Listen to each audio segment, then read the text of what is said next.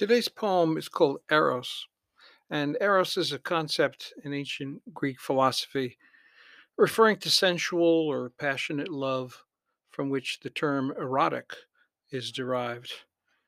Eros has also been used in philosophy and psychology in a much wider sense, almost as an equivalent to life energy.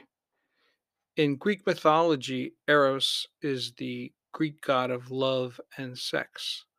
His Roman counterpart was Cupid. Eros,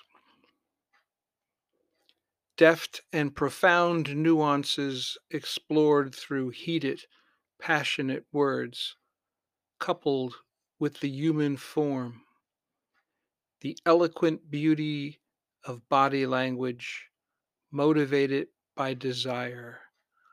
I call upon Eros's power, transform what is not to what is.